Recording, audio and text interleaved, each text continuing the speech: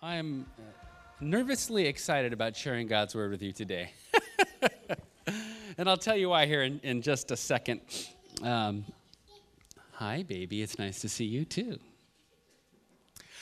Last night, I was up working and completing my sermon, and I crawled into bed, and I placed my head down on my pillow, and immediately the Lord kind of said, okay, we're going to do something else with what you studied and wrote with last night. And he gave me a whole new direction for this sermon.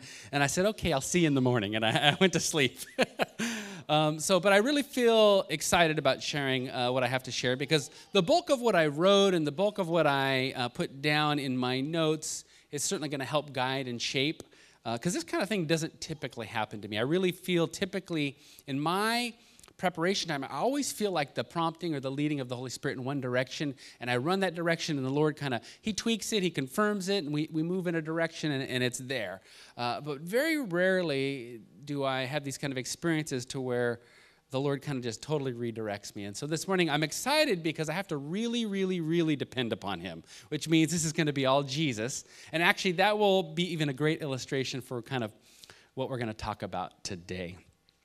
If you have your Bibles or your Bible apps, you can grab them and open them up to the book of 1 Corinthians chapter 2, and we're going to read the first 16 verses. So if you get our weekly email, we have a weekly email that goes out, and so if you don't get that, fill out a connection card, give us your email. We'll definitely include you in that email. It goes out every Fridays, and typically on Friday, we not only tell you the sermon topic and the passage that we're going to preach from, we kind of give you a highlight of the songs. There's even a link there so you can prepare your voice or your heart for the worship as we gather on Sundays. And so it's also a great way to know what's going on in the church.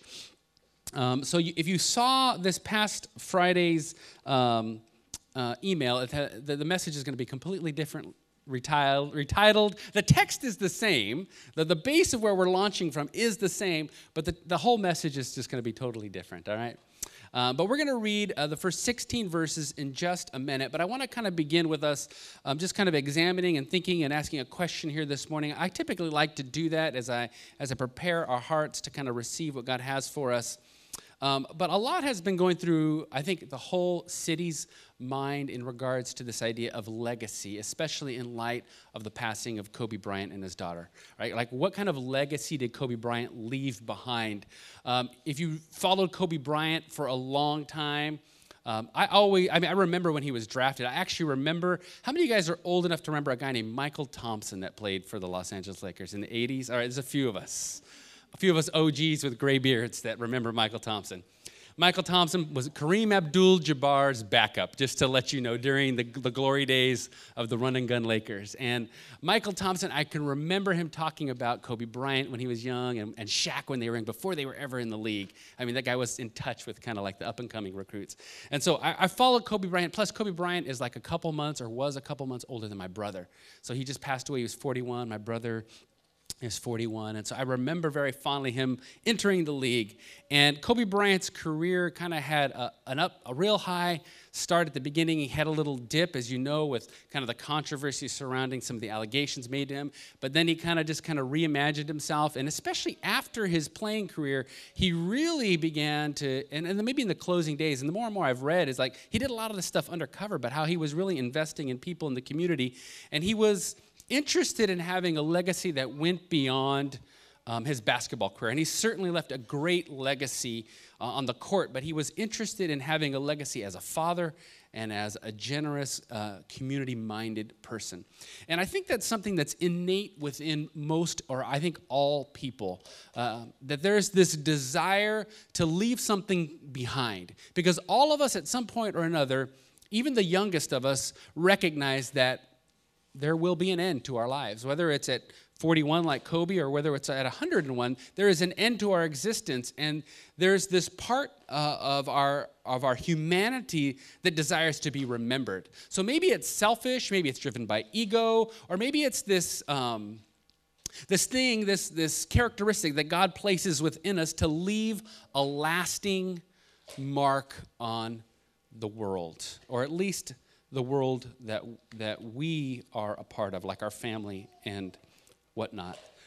There is a verse that I want to read that kind of I think, sheds a little spiritual insight to this. That's not in 1 Corinthians, and you can just jot this down. You can look it up later. But it's from Matthew chapter 6 in the Sermon on the Mount. And Jesus' teaching is so rich and deep in this particular area. But just one area that I want to point out, in verse 19, it says, chapter 6, verse 19, "Do not store up for yourselves treasures on earth, where moth and rust destroy, and where thieves break in and steal." Verse 20, "But store up for yourselves treasures in heaven, where moth and rust do not destroy, and where thieves do not break in and steal." Verse 21, "For where your treasure is, there your heart will be also." And I think in that particular verse and in that passage, Jesus is speaking to that part of us that desires to leave a lasting mark that goes beyond our lives and our existence here on earth. And he also is speaking to the motive that drives that in us. It's like he's saying, hey, look, what are you really wanting to invest in? What are you really wanting to pour yourselves into? Is it something that is temporal, that will be here and it might be flashy and big and important, but then when it's gone and you're gone, that it's vastly forgotten? Or is it something that is indelible, that will last for eternity? And maybe other people might forget, but in the eyes of God, it will be remembered. And I think that's something that we all resonate with, and I think we struggle with how we're going to do that. For some of us, we pour into our children if we have children, and we hope that they remember us and they remember the type of person that we are, that we were a good mother or a good father. Or if we don't have children, if we're married or have a significant other, that they, when we're gone, will think of us and remember us fondly. It's like, who will come to my funeral and say good things and not be a liar, right? Or who will, read my obituary and go, that really was, I didn't know that this person really did all those things, right? Like, I've learned a lot about Kobe Bryant. I thought I knew a lot about him, but I learned a lot more about him in his passing. And so what type of legacy are we leaving, or what kind of memories are we leaving? And not just for other people, but truly what type of eternal legacy are we leaving? And so in light of that context, I want us to read 1 Corinthians chapter 2. And we're going to read this passage, and you're going to be like, that has nothing to do with what you're saying, Josh. But I'll tie it all together here in the end. And I hope to go not too long this morning. 1 Corinthians chapter 2, and I'm going to read for you from the NIV the first 16 verses, and so if you want to follow along, you can. "When I came to you, brothers, I did not come with eloquence or superior wisdom as I proclaimed to you the testimony about God. For I resolved to know nothing while I was with you except Jesus Christ and him crucified. I came to you in weakness and fear and with much trembling. My message and my preaching were not with wise and persuasive words, but with a demonstration of the Spirit's power, so that your faith might not rest on men's wisdom, but on God's power.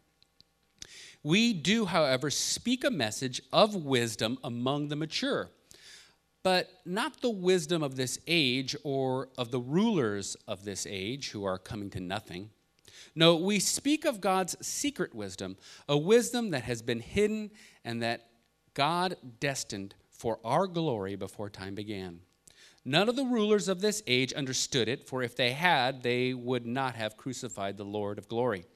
However, as it is written, no eye has seen, no ear has heard, no mind has conceived what God has prepared for those who love him.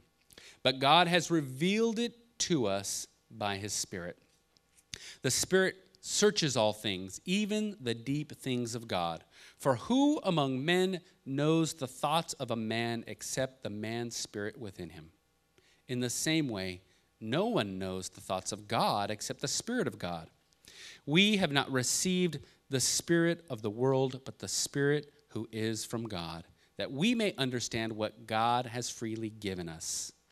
This is what we speak, not in words taught by human wisdom, but in words taught by the Spirit, expressing spiritual truths in spiritual words.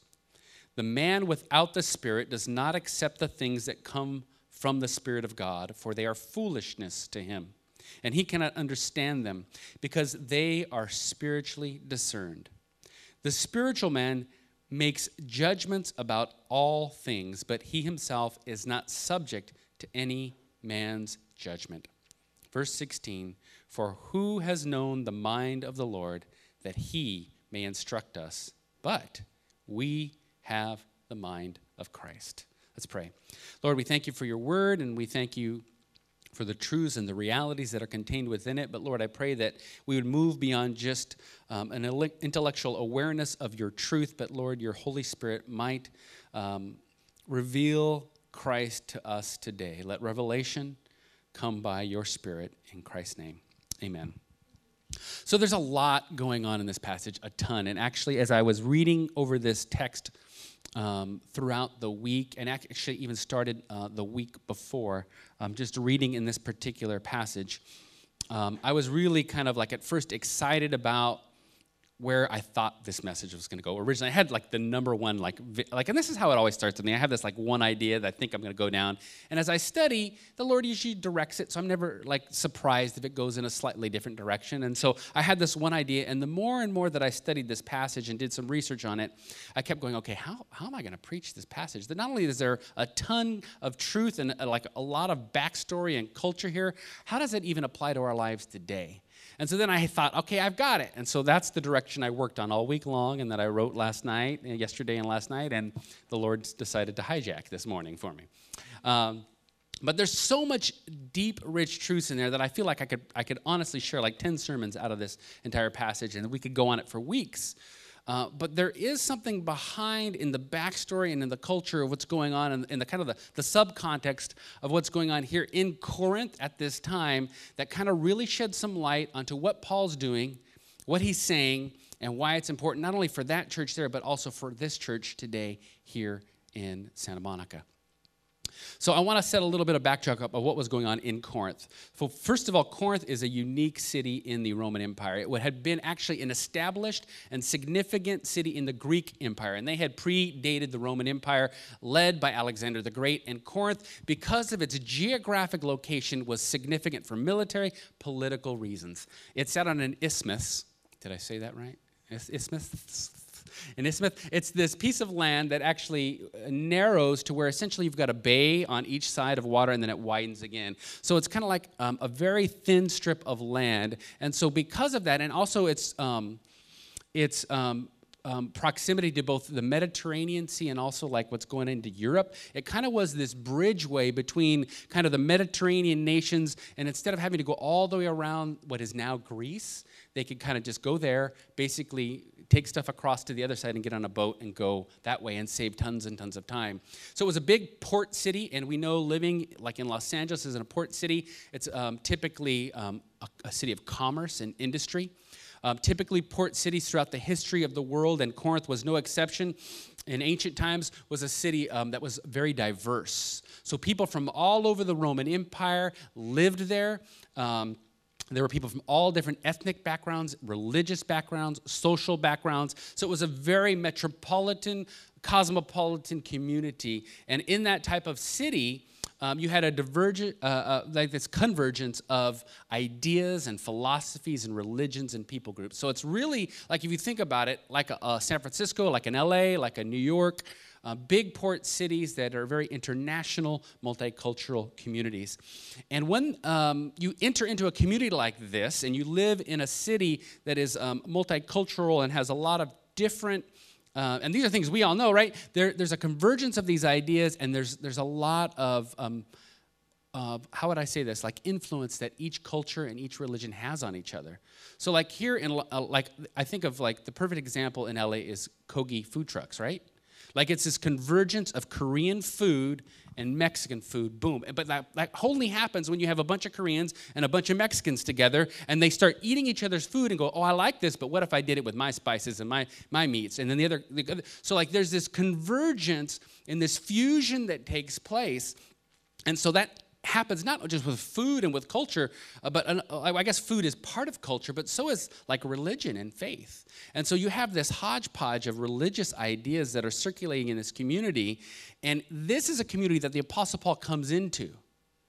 and he begins to share the gospel, and people get saved. And it's like there's this significant move of God in this community, and he ends up staying there for 18 months. So he starts essentially the church of Corinth, and he stays there for 18 months, and he builds it up. And when he feels like it's time to go and get out and then start onto the next community that God's calling him to, we believe that he's raised up enough leaders. He still has a heart and a passion for this community, but he's raised up people to carry on the ministry and the work of God until he carries on his ministry and he goes. But very quickly after he leaves, he learns about some issues that are going on in Corinth. And so he writes them a letter. And believe it or not, it's not 1 Corinthians. It's actually a letter that we don't even have anymore. It was probably, we could call it 0 Corinthians, all right? Because it predates 1 Corinthians. So that letter's been lost. We don't have it. But what we do know, because it's referenced here in 1 Corinthians, is what we do know is that when they received his letter, they were kind of confused by his letter. They wanted greater clarification on what Paul was trying to teach them. And so they wrote him a letter back, and they said, hey, explain this more. And help us out here, because there was this big debate on how to apply that and whether Paul, was now some questioning on whether they should actually listen to Paul. Was he really somebody of authority? And so this is where 1 Corinthians comes in. So Paul now writes 1 Corinthians. It's the response to their response to his letter. You following me? So really 1 Corinthians is like 2 Corinthians, if you're following me, all right? Am I confusing you? Okay, good. I feel like I'm confusing myself. All right, so in this letter, one of the major issues that Paul is correcting within the church that he tried to correct before, but they're still not getting, is this divisiveness that has overtaken the church. So Paul comes in and he starts the church, and actually when he's there, there's other leaders that are with him that are on this mission. It's like almost like an all-star team of missionaries that are in there starting this church, and then they're gone. And the church continues on, but there's now other influences that have started to kind of creep in, and a lot of these influences are from the culture. So one of the big things that was a part of all Greek and Roman culture, but in Corinth in particular, and especially at this time, there was this great value on rhetoric, being able to stand up and give a speech and convince people through emotion or through intellect. It was kind of like predate. So like you got to think about it, there's no entertainment at this time. There's a little bit of theater that's going on at this time in the Roman culture, but there's no television, there's no radio, there's no Netflix, none of that stuff is going on. And so people would gather into public places for like sports or, to see these gladiators battle it out or chariots to race around. Or what they do is they'd go hear one of these people, they call them sophists, if you want to know the technical term, who would come in and would be orators. They would come and they would give these emotional or dramatic speeches, and to the cheers of the people, they would come in and they would draw crowds. They were like mini celebrities. So think of your favorite Instagram star. I don't know who. And they came, but think about how people respond to celebrity today. That's exactly how these people would respond to these orators, these sophists. They would come in, and what they do, they did this for a living. They were actually itinerant teachers or itinerant even speech givers. Like that would be the best way to, because what was critical about them in this particular time to understand is that the content of what they said wasn't even really that important. What people were most impressed with was the way in which they presented their speeches and their material. Oftentimes they were very dramatic, great speakers with a lot of flair and drama, and they were skilled in that way, and they would entertain, but the content was always like lacking. But people didn't care about that. They just wanted essentially to be entertained.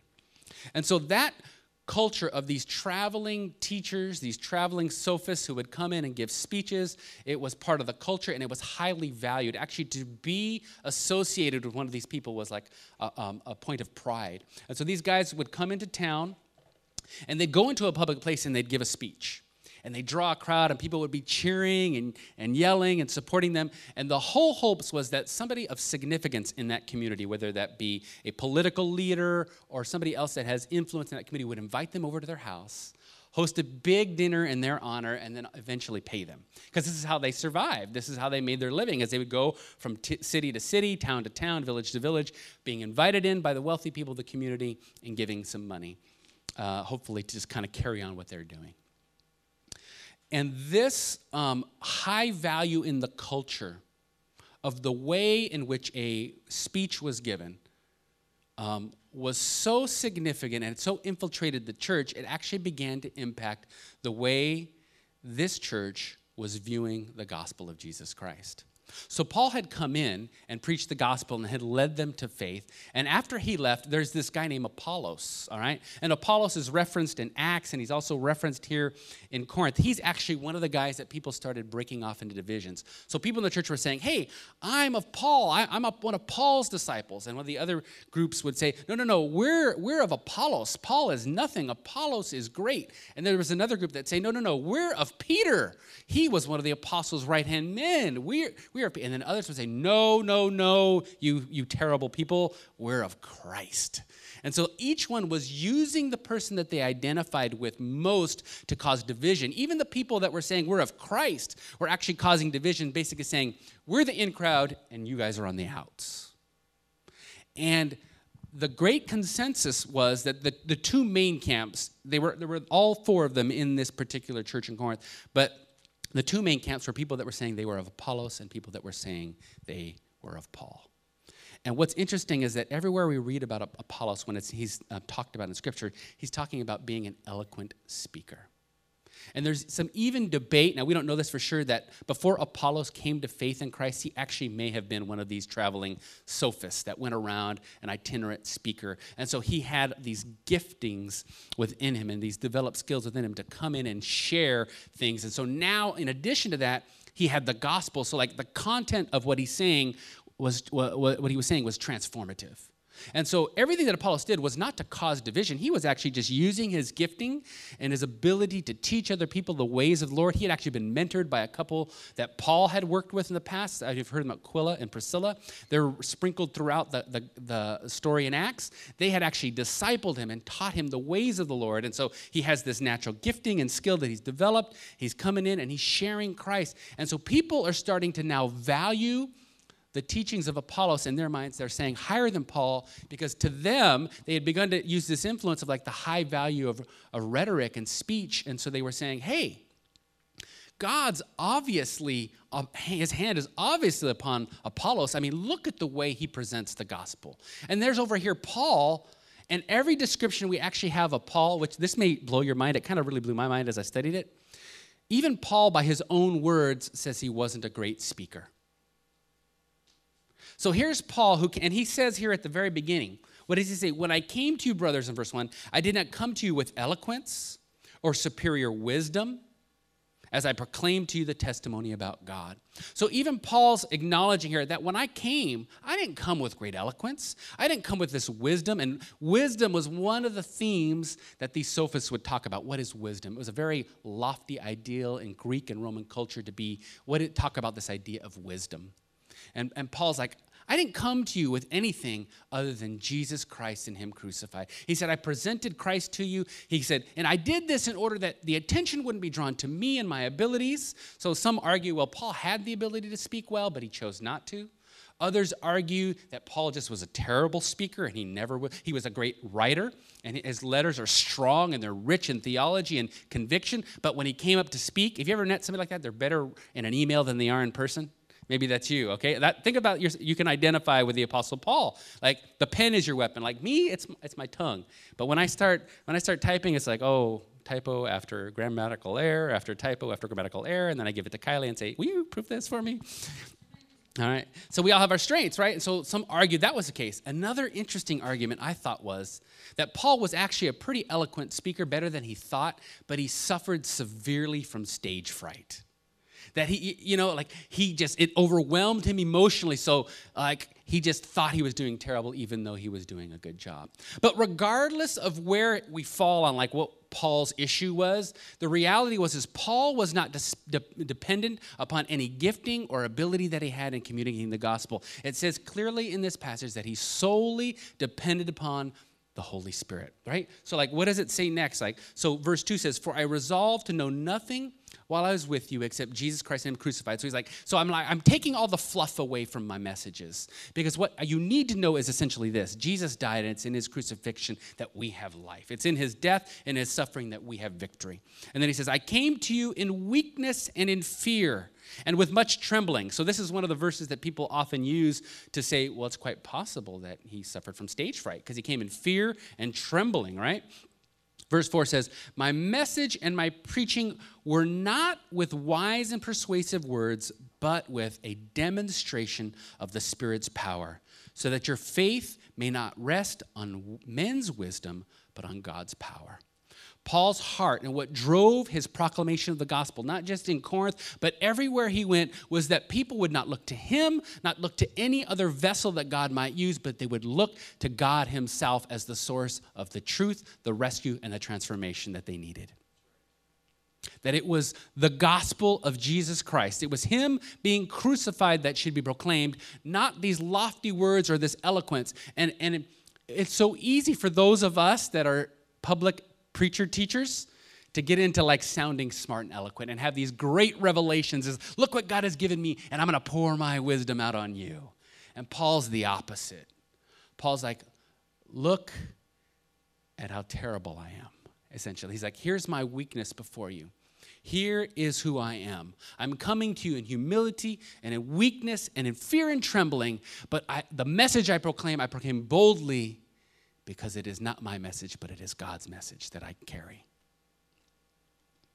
This begins to transform our understanding a lot when we think about not just the preaching of the gospel, which will take place on a Sunday morning, maybe in your church that you attend, right? But how we live our lives as followers of Christ. Because Paul wasn't sharing the importance of this just to like preachers and teachers. He was sharing it to a whole congregation. He wanted them to understand that their faith needed to be rooted in Jesus Christ, not in anybody's wisdom or sophistication or anybody's gifting and oratory skills. But their faith needed to be rooted truly on God's word, and it's authenticated, or it's proved here, it says, with a demonstration of the Spirit's power. And this is what's important to understand, because we can read a ton of things into that. But I want to talk about one thing that's so vital to understanding about the demonstration of the Spirit's power. Elsewhere throughout Scriptures, we are taught by Christ and by Paul that no one essentially can proclaim Jesus as Lord without the Spirit giving them that revelation. Meaning that I can stand up here and be the best orator in the world, and I can present to you the story of Jesus Christ, and I could present to you the option to convince you to follow Jesus Christ. But if the Holy Spirit is not involved in that process, not one of you will authentically proclaim Jesus as Lord. But anybody can come up here, being an average or sub-average person, and share the story of Jesus and how he's impacted their lives, humbly leaning upon their Lord, and with the Holy Spirit's empowerment. The demonstration of the Spirit was the changed lives that had taken place. The lives that had now, like, these were totally pagan people. These were people that had no God-bearing in their lives. The Gentiles of that day are a lot different than Gentiles of today, right? So today, Gentile just means that not a Jew, right? And that's what it meant in Jesus' day as well, and in Paul's day. And then there's the Jews, all right? Jews had this framework built within their culture, even the non-religious Jews, and even today this is the same. Jews have this framework within their culture of what God is, what God expects. Even if they don't follow it, they have an understanding of what it means to follow God. They may say, that's not for me, I'm a non-religious Jew. And there were a lot of non-religious Jews in Jesus' day too. They called them Hellenist Jews. They were Jews that were more impressed with Greek culture than they were of their own. And so they kind of spoke Greek, they took on Greek names. They took on Greek, maybe not religion, but they just kind of abandoned their own culture and embraced the Greek culture. And so the reality is these Jews, though, still had a framework for what it meant to follow God. Gentiles, on the other hand, in Jesus' day and in Paul's day, they had no framework. They didn't know what the 10 Commandments were. They didn't know the Shema, to love the Lord your God with all your heart, soul, mind, and strength. They didn't know the teachings in Leviticus and that reiterated by Jesus to love your neighbor as yourself. They didn't know these things at all. So when Paul comes into these villages and starts teaching in these towns, he starts teaching about Christ, it's totally revolutionizing everything they know. They're following the Greek and Roman gods. I mean, that's their framework. They're worshiping all these other gods. There's a pantheon of gods that they would worship, and each village and town might have one of the gods that they identified with, but they worshiped them all, but one of them might be their village or their town god. And here comes Jesus, and here comes Paul proclaiming the one true God to these Gentiles, and it's revolutionizing the world. That has to be a work of the Holy Spirit to totally change a culture that's driven in an opposite direction of the things of God, and yet the Spirit comes in and it brings what we would call as conviction of the heart, the reality that this God and this message are true and that I need to be a part of it. I want to be a part of it. That's a work of the Holy Spirit. And this is what Paul is saying, is that this demonstration of God's power you guys have experienced. You were people walking in the complete opposite direction of God, and now you've been walking with God. And so was it the words that I gave you that I gave humbly and that I wasn't even good at? Or was it the demonstration of the Holy Spirit's power that brought the change? And that is what is at the heart of what he's talking about here. This is the heart behind the gospel, and this is the heart behind the life that's lived by the people of God, the people of the gospel, you and I. Because the preaching of the gospel takes place, yes, on a Sunday morning when we stand here and somebody comes up and speaks. But the living out of the gospel is what changes people's lives more so. As you and I walk Monday through Saturday to work, to the school, to the grocery store, wherever we go on our errands, as we sit in traffic, wherever we're at in this city, where God takes us, we are called to live out this gospel, the proof and the verification of the transforming work of God. And we could very easily be influenced by great orators and great pastors. And look, I'm not slamming any one of them, but the reality is you don't have to be one of them to make a difference in this world. Dwell Church doesn't have to be the most glorious, glamorous church in all of LA to make a huge, significant difference, because it isn't about our own abilities, our own talents, our own oratory skills. It isn't about any of those things.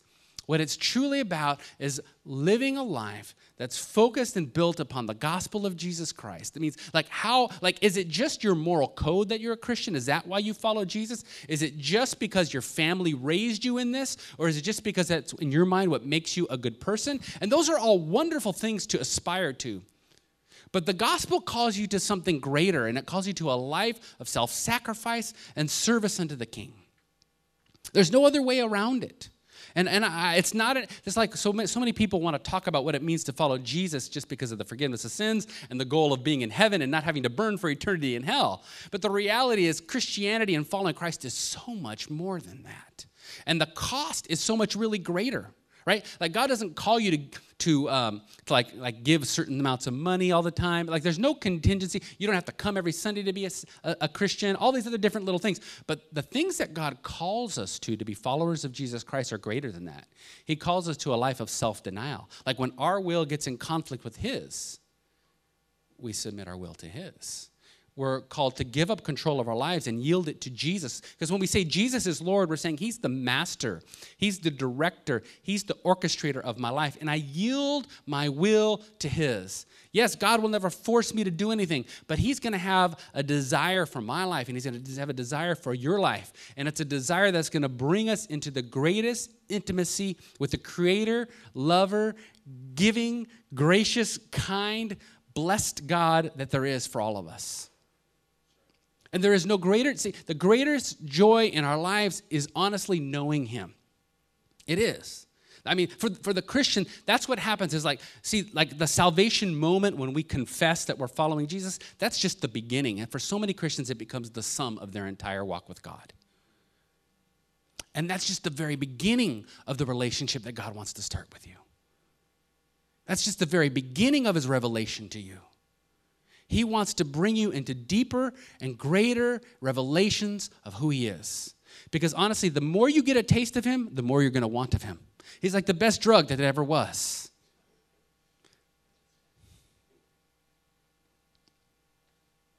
So I want to challenge all of us this morning. I want to invite the worship team to come back up.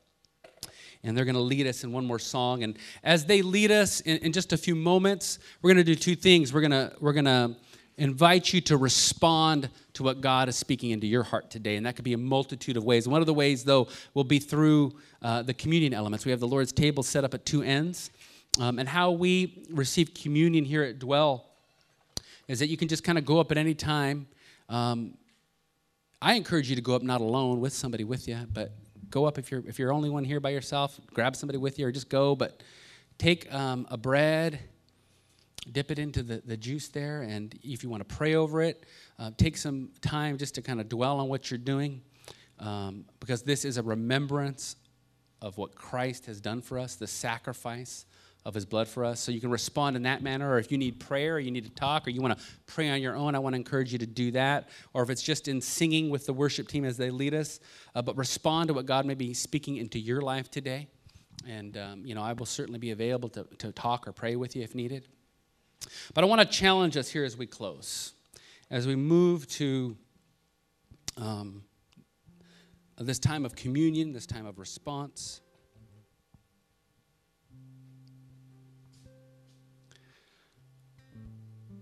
There are areas in all of our lives where we feel confident, especially the older you get. You become more confident in who you are, right? A lot of those you still have insecurities and you still battle them.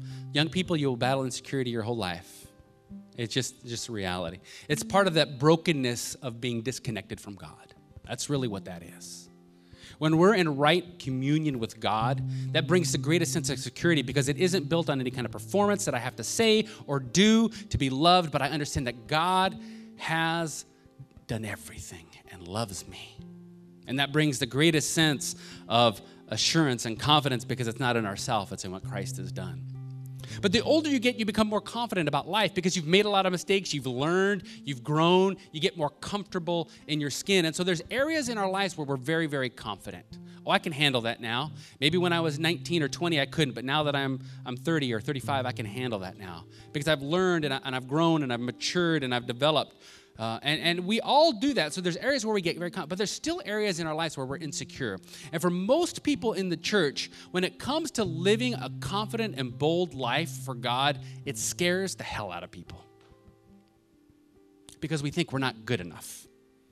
That I don't know enough about God, that I haven't experienced God enough, I'm not close enough to God, I don't have the gifts of so-and-so. And we start comparing ourselves. It's like being a teenager all over again. And I don't mean this in a negative way of teenagers, but that's what happens is we revert to this place of insecurity. It's human nature. Don't beat yourself up for it. But I want all of us to grasp and understand this. As individuals and as a community, we don't have to be the best at anything. We don't have to. And actually, God's not calling us to be the best at anything other than being the best at who we are. So this is why Paul embraces his insecurities or his weakness. He presents the gospel in the midst of his greatest weakness. Whether it was just perceived on his end or a reality. He presented the gospel by speech in his greatest weakness. Why? In order that God might be glorified.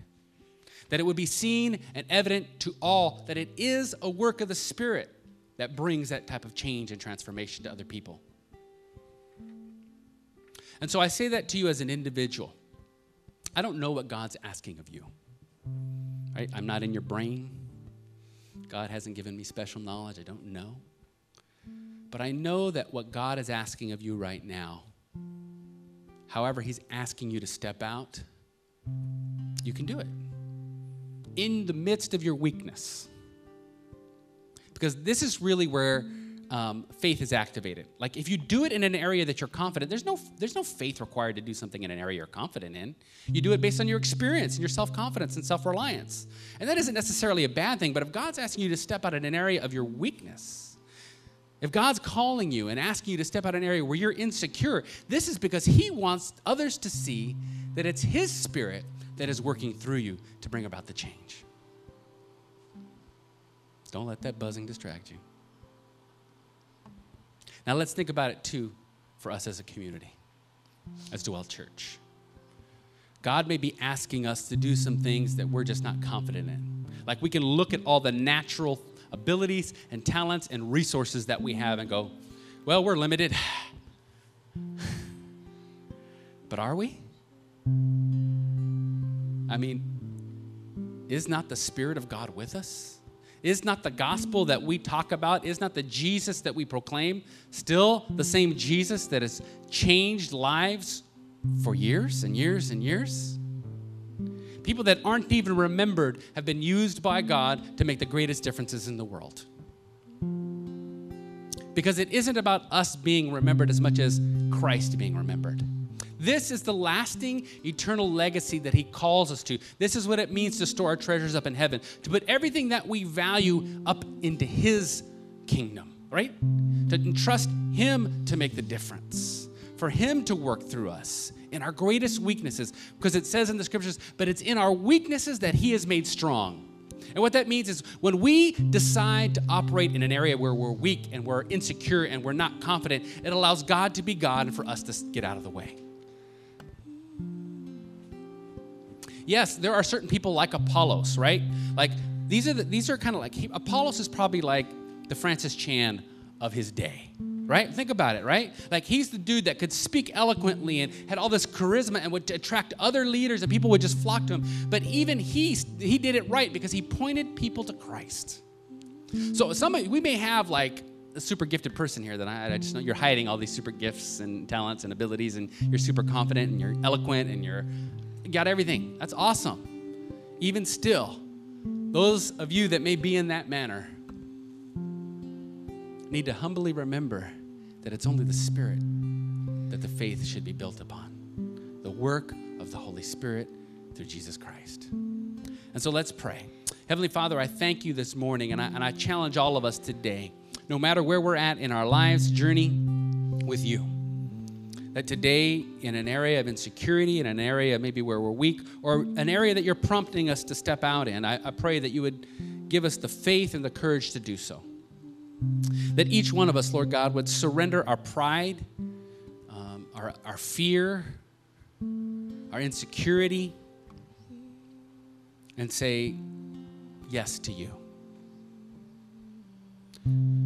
Your word tells us and teaches us that it's those that are willing to be used that will be used. Not necessarily the smartest, not necessarily the most influential or powerful or wealthiest, but it's those that are willing to place their life, their gifts, all that they are in your hands. And I pray that we as individuals and a community would be known by your name and by your power and by your works. Lord Jesus, that you would be glorified. That anybody that comes to know you and that is discipled through the ministry of Dwell Church, that they would point to Jesus and their faith would be built upon Jesus. Jesus Christ and him crucified. Lord, I pray over these communion elements this morning that as we receive them today in faith, as we receive the bread which represents your broken body, Lord, that we would remember that it is in your brokenness that we are made whole. And Lord, that as we receive the cup today, we receive the symbol of your blood, which cleanses and purifies us. It makes us holy before you. Lord, we do this today in remembrance of you. It is in your Son, Jesus' name, we pray. Amen. I had a great sense this morning at the end of Josh's sermon about something that I felt God was speaking, and then our worship leader said it. I feel like there's someone in here, maybe more than one someone in here, that God has been really prompting you and asking you to step out in an area of ministry or service. And for one reason or another, maybe it's fear, maybe it's insecurity, maybe it's hurt from previous church experiences, but you've hesitated. And I feel this morning like God is asking you to step out in faith in this area for him to use you. And it may be scary, but I'm going to tell you what I tell myself all the time and tell people all the time, that the courage and the boldness of the Holy Spirit doesn't come until we take a step of faith, until we take that step off the diving board. And so as we walk into what he is calling us to do, he emboldens us, but it's as we're walking, not before. And so that's part of what faith is, right? It's putting action to a belief. It's doing something productive. It's moving in a direction. It's not waiting for that boldness and that feeling to come before we respond in obedience, but it is responding in obedience knowing that empowerment is going to come, knowing that God is going to provide whatever it is that you need to fulfill what he promises that he will fulfill. And so whether that is going to your neighbor's house and introducing yourself to them and giving them food, or whether that is using a spiritual gift in this community. Look, this church is a safe space to practice spiritual gifts. Whatever that may be, whether it's hospitality or gifts of tongues or interpretation, whatever that might be, this is a safe place to do that. If the church is not a safe place to practice and to fail with the purpose of learning, then where is a safe place? And so I want to encourage you this morning that whatever God is asking you to do, as you do it, as you take a step, He will provide all that you need. And if this resonates with you this morning, if I'm talking to you, I'd love to talk with you after service. I'm going to ask the worship team to just play this chorus one more time. You're free to go if you need to. I'm just going to let them dismiss after they close the song, and we will see you guys next week. We love you all.